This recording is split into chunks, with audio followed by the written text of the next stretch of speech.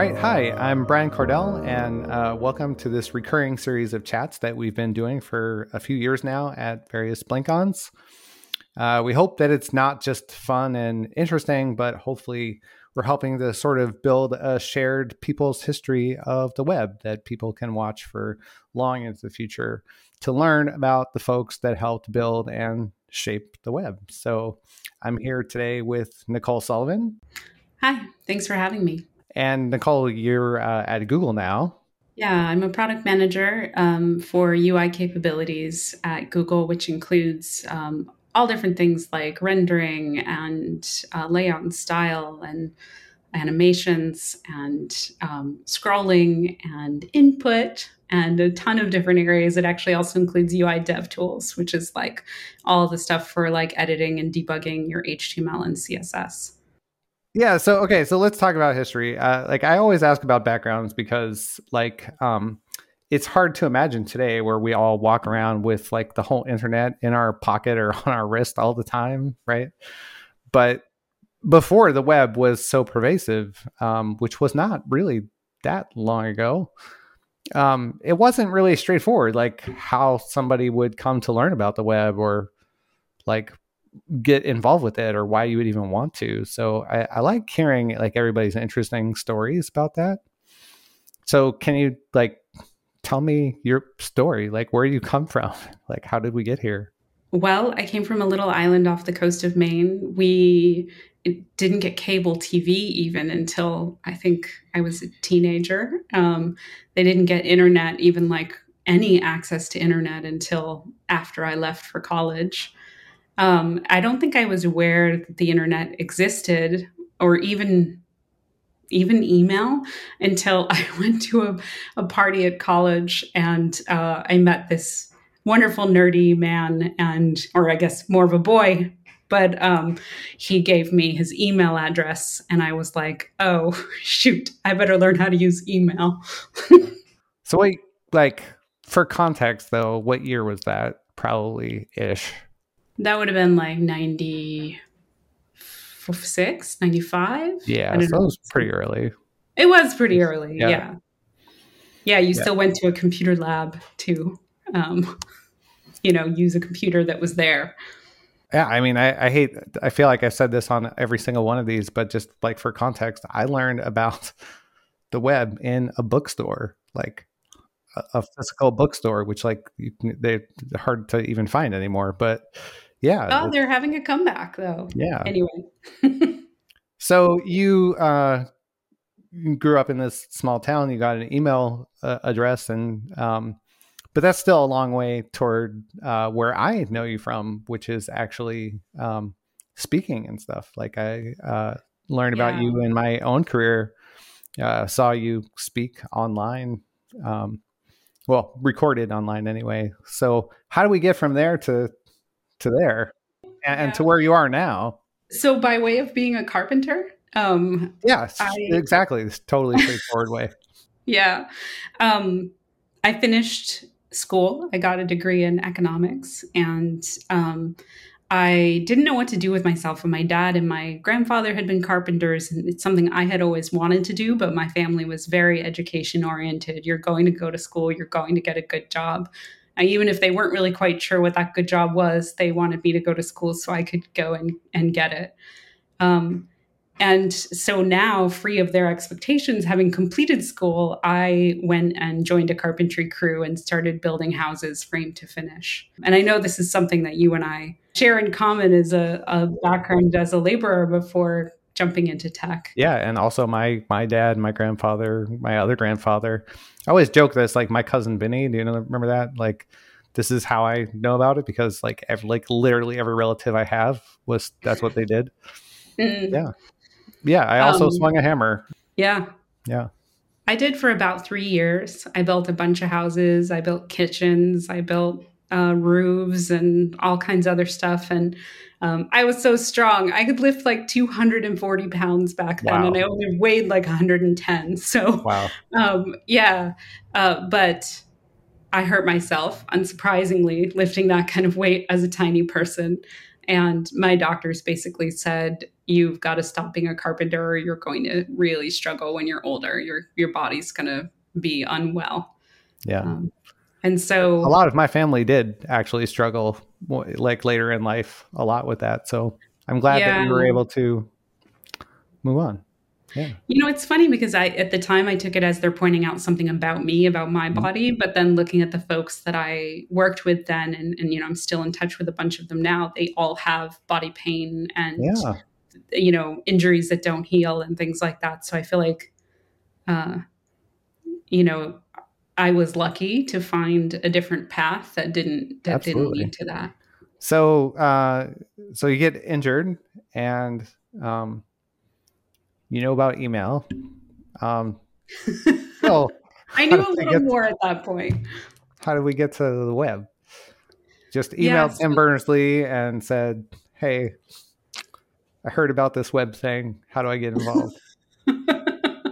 Kind of.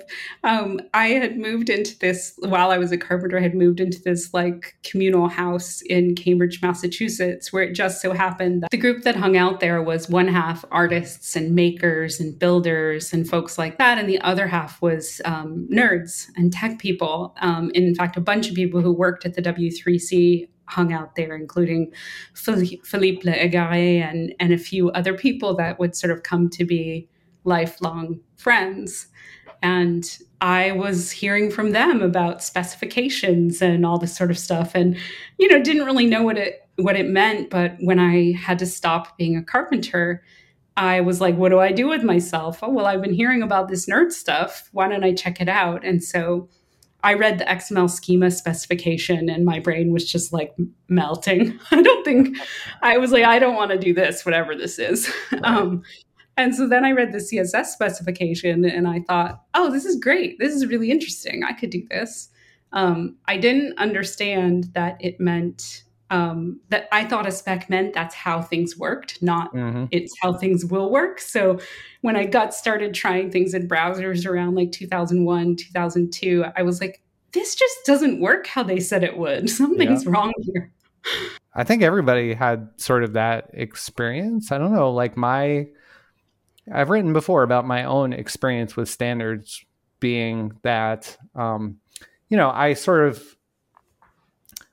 I, I just heard they were like a standards organization, and that Mm. just sounds like a magical thing, right? Like it just right. I mean, it just sounds like it's important, big important. It's like government or something. Hmm. And they're the ones that sort of like write the law. And you think, that's like the best and brightest, and they all get together, and then they just like hand down the tablets from on high, and then that's how it is. And yeah, it's not really like that at all. Yeah. And for me, it was just this place that a bunch of my friends worked. And, so I went to, long before I was in tech, when I was still a carpenter, I went to a W3C event in the south of France. And I met Tim Berners-Lee there. And I was just like, oh, cool nerd, no big deal. um, and I met, actually, I was more impressed with, I don't remember his last name. I think his first name was Alan, and he invented the joystick. And I was just like, whoa, super, super cool. Interesting. Yeah. So for me, all these people were just sort of extensions of my friend group, which was really lucky because it made tech, which otherwise could have been really out of reach, seem accessible. Cool. So you wound up in France, right? Yeah. And you wound up working for a French agency.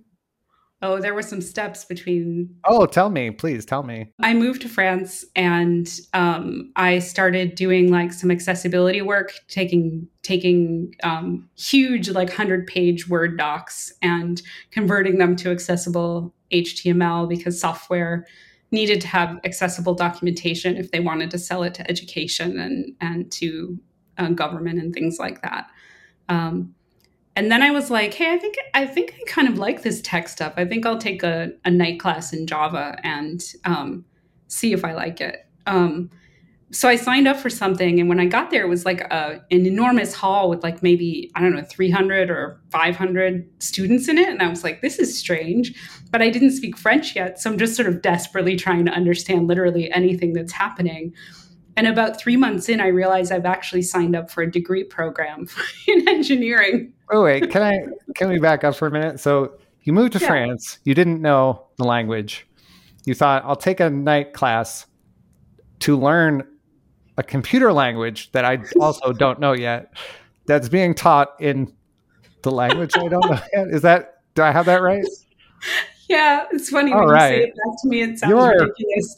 But you know what? I was like you're 23. inspiring, Nicole. Like that is an amazing amount of I don't want to underscore it because so much of where we wind up is, like good luck, right? Like it's fortunate, Mm. it's the connections we make and you know, but that took some chutzpah, right? I mean, And that's one way to put it, yeah, but it's inspiring to me that I you was were like that. 20 something and I had no fear, right? Like Yeah. it didn't occur to me that it was crazy to move to a foreign country where I didn't speak the language and didn't have a visa yet to be there. It didn't occur to me that that was a crazy thing to do. I guess, my frontal lobe hadn't developed yet. It's admirable because, that's also a way that good things get accomplished is that people take risks like that and, move way out of their comfort level. So it's great that you did that. And you did learn, like you signed up for a degree program and you learned things and you learned French, I assume. Right? Yeah, eventually I started understanding things. Yeah. There was one whole lecture where I thought the teacher kept saying, for example, she was saying en revanche. And I thought she was saying, for example, continuing on. But maybe 3 weeks later, I would learn that en revanche means actually on the other hand.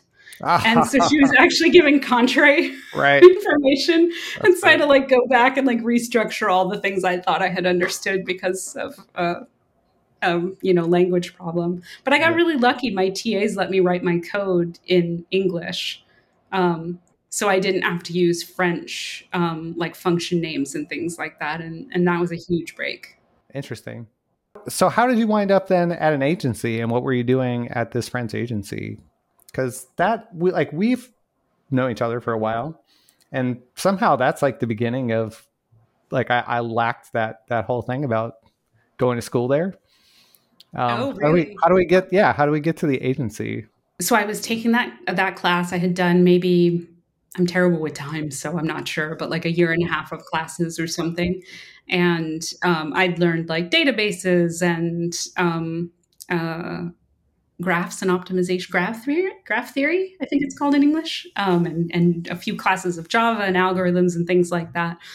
Um, and I had sort of just enough experience that this web agency was willing to take a risk on me. But again, I will say, like, they knew people through my W3C folks, right? And so I got really lucky again that, maybe they wouldn't have taken a risk on my like fairly faulty resume Right. if I hadn't had that connection. But because I did, they were willing to give me a chance.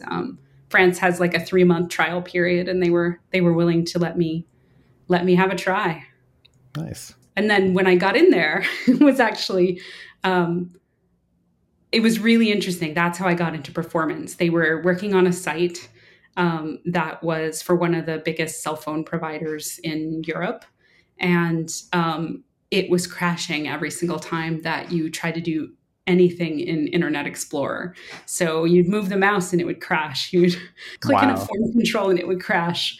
And no one could figure out what was going on. But in part because of my inexperience, I was able to figure out what had gone wrong. Excellent. And then from They were putting there, JavaScript in their CSS for what it's worth. I was going to ask about that actually. Yeah, I was going to ask about that. So for anybody who might not know, like Internet Explorer used to support, it was behaviors, right? Like the HTC, that's what you're talking about. Yeah. So they have like made a number of like comeback attempts almost because it is like very logical. The separation of concerns in CSS is quite nice. And it feels like you would want to do that with JavaScript too. And behaviors was kind of an attempt to like just put that right into your CSS. And sometimes it was kind of neat, but a lot of times it was pretty fatal. So the way that we were doing it as well meant that it was executing basically every time anything relayouted or painted, which Yeah. I didn't know those words back then. So I couldn't have described it. But what I knew is when I put counters inside of these functions, they were executing like, hundreds of thousands of times and Exactly. yeah, crashing the Yeah. browser. But that's where my love of performance was born, was Yeah. sort of for solving that problem. I was like, oh, this is a new interesting kind of problem. So from there, you went to Yahoo. Is that right? I did. Yeah. I moved back to California, or not back to, I moved to California for the first time and sort of the middle of the tech world and got a job at Yahoo working on their performance team. And Yahoo back then was like, I A big mean, deal. they were a huge deal. I mean, they were Google basically, right? Plus, there was YUI there, right? Yeah, that I'm saying like they were basically like Google, like they all the things that you associate with Google today, like innovation in front end frameworks and pattern libraries, like Mm, material, um, you know, they had those things developing at Yahoo. yeah. So what did you work on there? Because I always thought that like that was when I like learned about you. So what did you work on there? Like you worked on performance stuff? Yeah, I worked on performance stuff. So some of it was figuring out what impacts UI performance, like, or their selector patterns that make performance harder. Was working on like YSlow, which was the Yahoo early sort of performance debugging tooling. There was just so much we didn't know back then. Um, Another thing I worked on was deploying the performance measurement system worldwide. We needed to know how performance was going in order to get teams to improve it, and so I worked with all the different locales to get this deployed. Cool. Yeah, kind of random. Then at some point though, you went and started your own company, and I think that that's where I came to know about you was when you were at your own company. Yeah, it's when I had my own company that I did my first speaking engagement where I actually talked about my own work. Yeah. Um, so while I was at Yahoo, I was meant to be like helping teams and folks outside the company figure out performance, but it was very much like me sharing a team message about performance. When I left Yahoo, I went to a conference called Web Directions North, which was put on by John and John Alsop.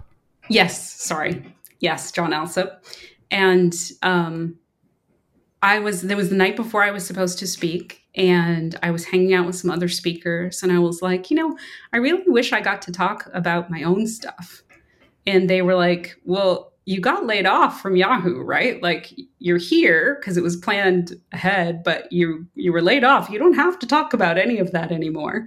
Um, and I was like, oh yeah, I don't. They're like, go ahead, give your stuff a try. Like go speak about it. And so I went and like over that night, wrote up my first talk and slides about object oriented CSS and what that meant to me to build CSS systems and which are now called design systems, but sort of talking through like why I did the things I did and why they mattered and what was missing from CSS to make it work better. And that is where I first saw you. Yeah. Definitely. It was that talk. Yeah, I mean, we don't have to talk about this a lot, but I know that there are a lot of things that people are familiar with in CSS. Like now everybody's like a Tailwind, or you hate Tailwind, or you love Tailwind, or whatever. And, there was BEM and SMAX and, but really OOCSS was the first thing that thought about like in a big coherent way all of those things that those other things came along and built off of. Oh yeah, and by a lot of years. Like I published most like utility classes or modifier classes, the stuff that Tailwind is based on.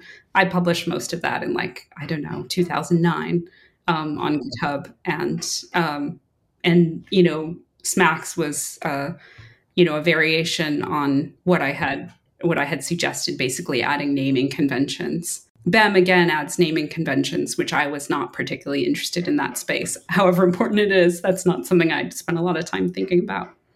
Yeah, I remember thinking it was a good talk and reading a bunch of stuff on your blog, which you have running again, I think, right? I got it running again. Yeah. Stubbornella.org, right? Stubbornella.org. Yeah, it was broken for like a decade, and then I finally got it running again. With the demise of the site formerly known as Twitter, I decided I needed to have my own space on the web that wasn't controlled by a corporation. I think we'll just, I'm going to keep calling it Twitter. You can call it whatever. I mean, me too. I just need that in addition. I know. I don't know how it is that I have never asked you this, but like, why Stubbornella? Like what? Like, oh God. It's funny because I get asked that in like professional contexts all the time, which I never intended for it to be a name that I used professionally at all. I opened my Twitter account before I even did anything, anything outward facing in that particular way. It was actually a gift from a really good friend of mine named Danbury, and he got it for my birthday. The domain, again, I didn't even really know about tech. I was still a carpenter. He gets me the domain name stubbornella.org for my birthday as a present. And the rest is history. I take it to mean persistent. That's great. I didn't know that you knew Dan that long. That's cool. Dan was another one of the W3C folks hanging out at that communal house. I think it's a really, it's a good name, right? Like it's kind of catchy and you can remember it. And the fact that you do like wonder like, oh, it's like why did they choose that name? Like makes you remember it. So I always thought it was a really good name anyway. Oh, thanks. So can we share, I think would be really interesting, like a little random factoid that who is your first client at your own agency that you created, your own company? Oh, yeah. So I started my company in December of 2008, which, if anyone recalls, was an enormous crash. Everyone was getting laid off. Everyone was freaking out, not unlike the last year. And I happened to start my company right in the midst of that. And I had just enough savings that I was like, okay, if I have to go and live in my sister's garage, this is the date that I have to do that on. And that was somewhere midsummer. And about a month before that, I landed Facebook as my first client, working with them to improve their UI and their performance. Not too shabby. Right? I would say, yeah. Yeah, I just want to say, like, I realize how lucky and privileged I am, know, and that something really bugs me about like rags to riches stories. Like I grew up in a trailer with no indoor plumbing with an outhouse that we had to go out to even in the winter. Like, and so I know that makes it very tempting to give me this rags to riches story because almost nobody makes it from there to working at Google. But I kind of reject that a bit because I think that I got really lucky. I happen to know people who were already involved in early tech and were willing to be supportive of me. I happen to be born smart, which I just don't think that people should have to have a list of like lucky and, different characteristics in order to have good outcomes. And I want to say there were a lot of places where it could have gone in a different direction for me. I could have like given up after I got laid off at Yahoo, or I could have, moved back home right away with my sister where there would have been a lot less opportunity for me. And so there are cases where I was willing to take a risk, but I also don't think that people should have to be perfect in order to have absolutely a good life where they're paid enough. And yeah. Well said and important, I think. I think it's too easy for people to take your story and mine and think that people who come from working class families should just pull themselves up by their bootstraps when you and I did that to some extent, but to a large degree, we also just had a ton of support in the Yeah. exact right moments from people who helped us not have to do that. I mean, when I was a kid, I got free and reduced lunch at school. Like, would I be smart if I hadn't had free or reduced lunch? Probably not, because I would not have had enough to eat. And I think, yeah, I'm glad that society decided to invest in me enough to make it possible for me to be where I am. Super grateful and aware of that privilege. Definitely. And I'm glad that they invested in both of us and that we're here because I like talking to you. So Oh, thanks. I think it's regardless of like how you got here, there are amazing things that you have helped contribute to the web. And I think that the web is really lucky that that happened. So you wound up after you gave your OOCSS talk, you got pulled into South by Southwest. Is that right? So again, I spoke at John Alsop's conference, Web Directions North, and there I met a bunch of amazing designers like Cindy Lee, who has passed away since. And she was incredibly inspiring and like took care of me and basically told me like, you should go to South by Southwest. You're going to meet people there who will be important for your career. And she sort of took me under her wing at South by Southwest and introduced me to a ton of people. I was able to meet Jeremy Keith, and I think Eric Meyer may have been there too. And then those folks actually introduced me to folks at a list apart and an event apart, who then pulled me in to speak there. And so there were just all these kind people along the way who made a huge difference. And I don't know if they knew they were, but they were just like saying to someone else, "Hey, have you met her? You should have her speak, or you should listen to her ideas." And yeah. And that slide deck, that presentation went from no views to 500,000 views in a couple of months. And I was so shy and so introverted and so uncomfortable with that amount of attention. It took me a long time to come to terms with it. You also developed some tools at your agency, right? Yeah. Tell us about what your tools, did you sell them or? I at least had the idea that maybe we eventually would, but, also much more interested in the technology than in building a business. So it's, I guess, unsurprising that didn't happen. It probably would have been more ripe for people to buy at that point because like open source was a lot newer, right? Like it hadn't sort of taken over everything. But also there weren't any dev tools in the browser for the most part, right? Yeah, Firebug. Building on top of Firebug was possible for me to create tools just because that actually finally existed. Yeah.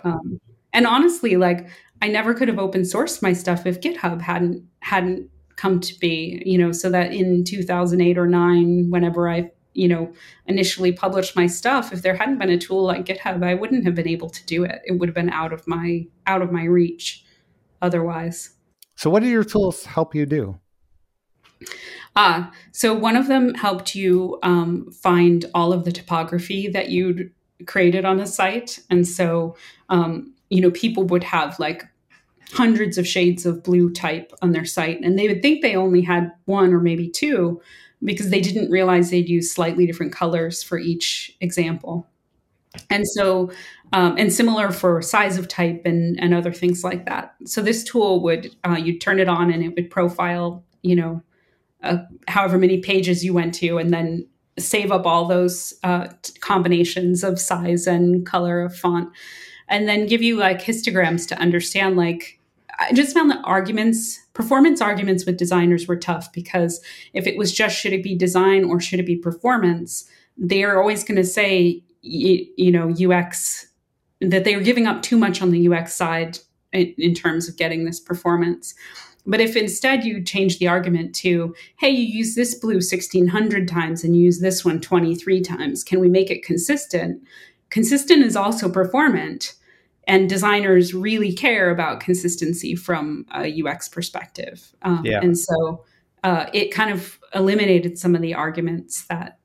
Have we built that into tools today? Because that Oh sounds yeah, really useful. Like it's in so many tools now. Yeah. what, I don't know about this. Like teach me, where is this? Is it like in Oh SaaS God. or? What was it called? I had a website for it, but I'm not sure I've even renewed the domain. Anyway, there are tools that do this. Maybe not the exact same way, but yeah. There's actually a pane called CSS Overview in the Chrome Dev Tools that is not on by default.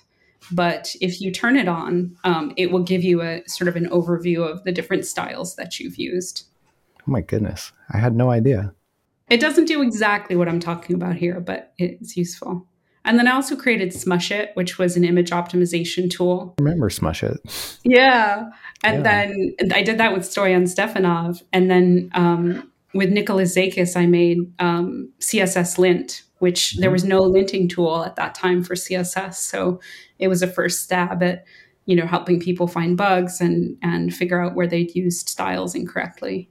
So how did you wind up at Google from that point? Well, I had my own company for a while with Facebook as an initial client. I think you can imagine getting more clients was not as hard as it would have been had I gone a different route. So Yeah. I was really lucky and got to work with Box and folks at Williams Sonoma and Salesforce, and especially Trulia. The developers and designers there were amazing. So I got to work with all these like big companies figuring out how to get them unblocked and get them shipping UI. And the systems that I was creating, I always wondered, like, are they working out? And I bumped into a developer at Box at a coffee shop once, and I was like, "So, how's it going?" Really nervous, like I'm going to hear that it isn't working. And he was like, "It's great. We've only written 100 lines of CSS since you left." Wow. Yeah, and I bumped into a developer from Facebook later who didn't work on the work with me, and I asked him like, "How is it creating UI in Facebook?" And this is a backend developer, and he's like, "Oh, it's great. I don't have to think about it at all." And I was like, "Oh, good, this is working." So yeah, I continued my company for a while, and then I got invited by Chrome Engineering to go and spend a couple days with their team figuring out what a new feature should look like. And that feature would become web components. And so there I was able to do things like say, hey, you're not going to have a component or two in a page. You're going to have hundreds or thousands because it's going to be all these smaller pieces that are nested and combined to make UX, and letting them know how scoping needed to work, that you needed to have an end to your scope as well. At that moment, I was like, I want that job. Like, that's the job for me. And that was the beginning of getting to Google. So you applied to Google? I did. I applied to Google and I got rejected. Totally turned down. I also have been rejected by more than one company. So yeah, big tech hiring it's a whole thing. But I would say don't give up. If you didn't get it the first time, I did get it the second time. But I will say, like, the feedback I got was that I needed to be stronger at programming. And so as a result, I actually gave up my company knowing that I wouldn't get to do significant back-end programming or even middle layer programming at my, in my company. And so I gave that up in order to work at Pivotal Labs. I was often getting a bunch of their old clients that then needed their front end, their CSS and HTML cleaned up. And so at some point I was like, hey, like you could teach me to code and I could come and I could do the front end bits and teach your folks to, to write really great CSS. And they were like, deal. we'll do that. So I went and worked there for a while, and that's where I learned like Ruby and Rails and started understanding more about servers and backend and things like that. Getting myself ready for a second try at an interview at Google. Cool. Yeah. And you did. And I would say that since you've been there, a lot of good things have happened. I think so. I'm really excited about everything we've been able to do. Do you know what year did you start at Google? Was it 2018, 2019, something like that? 2018. Yeah. because I also started at Igalia like nearish the same time, Oh, really? Hmm. and my first not blink on but just before blink on was the Chrome Developer Summit, and Mm. you spoke at that event that I was at. Oh, uh, uh-huh. I think actually we sat together in the front row for another thing and took pictures of Jake Archibald's blue socks. um, I don't they're remember pretty that. neat. I should share them again. um, but you gave this talk with Greg Whitworth that was sort of introducing OpenUI, Hmm. and it was called HTML Isn't Done Yet. And I've written about it and pointed to it a whole bunch of times. I think it's a great talk, and you're absolutely right. And I think thanks for promoting that. Yeah, I think we had the idea that like HTML is complete or something, and like we've got all the elements we need, and then we'll just do everything else with classes, and that just doesn't add up for me. I think that we sort of missed the mark with the extensible web manifesto. There was a lot of good in it about building solid foundations that could then be extended to sort of pave cow paths.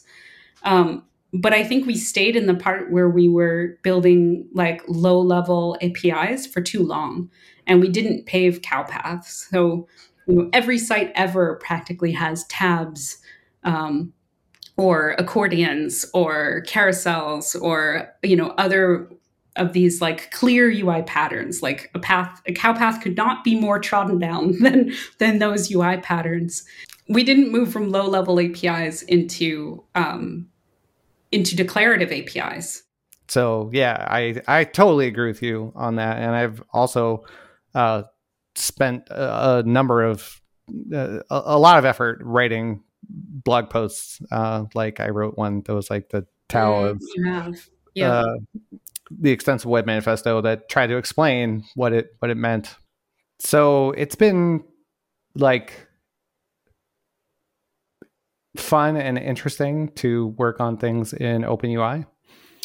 Um, it's definitely a learning process, how we integrate that and how we get it moving. But I think accordion is going really well. Really well. Yeah. And I think that's gonna probably ship everywhere like pretty quickly, I would imagine, because it's It's uh, already in Safari's tech preview, I think. I yeah. think. There needs to be a few updates based on the spec changes, but Yeah. I think it's going to do really well. And since then, also we've got, let's see, uh, just a few small things, container queries, Yeah. has Parent selector, yeah. So we which got comes from has. Yeah. CSS layers and anchor positioning is coming, and I don't know, just a lot of really good things. So I attribute a lot of the success of that to the fact that you were in there as well. I mean, I'm not trying to lay that all at you. It took a lot of people. I'm just saying that I think having you in there was really helpful for getting all those things. So thanks for that. I'm grateful to have been able to be a part of it. I think that developers shouted loud and clear about what they needed and what they were doing, and that was also really helpful. We were able to bring it back again and again to what are the use cases, what are developers trying to do, how are they doing it now. That was a big shift from how should they be doing it to how are they doing it now, and how do we enable them in the systems that they're already choosing. And so I would turn that thanks back toward developers and the ways that they were able to guide the Chrome team and OpenUI and the overall web platform. Another thing that has been done since you've been there, which I think is really, really positive, is the creation of the UI fund. Yeah, Can you like describe what the UI fund is? sure. Yeah, it actually started with the framework fund was the first one that I created. That was with Malta Ubel and Shubi Paniker and Adi Asmani. And then after running the framework fund for a couple of years, we realized, hey, we also need a UI fund, something that would focus specifically on CSS and HTML. And the idea was, hey, we have all these engineers that are working on features, and we're going from like conception to research to prototyping, along with standardization, and then to actually shipping it and that sort of thing. But then we're starting over again and starting research. And what we realized was that research phase and that standardization phase is hard and long, and it needs people who can really focus in on it and can really figure out, the hard questions that we need answered in an area. And in that way, we were able to sort of shift things back so that we're doing the research from one, and then we're doing the prototyping of that one while we're starting the research from another. And the UI Fund was a big part of that because it allowed us to sort of work with a whole bunch of web developers to figure out if they had, skills or desire to become spec writers or researchers. And it's gone really, really well. It's sped up the engineering team in an enormous amount. We have folks like Anna Tudor, who did a ton of research into input type range and just told us everything that's broken about it, which is fantastic. We have folks like Miriam Suzanne. She's written specs and done research and really guided the engineering teams through the UI Fund. Super great. I mean, we should have had something like that in the web platform a long time ago. I think it's just super that you've helped set that up. Thanks. I mean, I like seeing that like the CSS working group is actually really good at taking in newcomers, and there are a large number of people who've contributed more than 10 things to a spec. Whereas, in a lot of groups, those numbers are far lower. And so I think there's a real opportunity there to find developers who have that capacity for research and spec writing, and get them making initial proposals. Okay, so this was super fun. Every time we talk, I just have a great time talking and reminiscing about these things. So thanks so much for coming on with me, Nicole. Hopefully people found it interesting. Yeah, I really enjoyed it. Always like talking to you.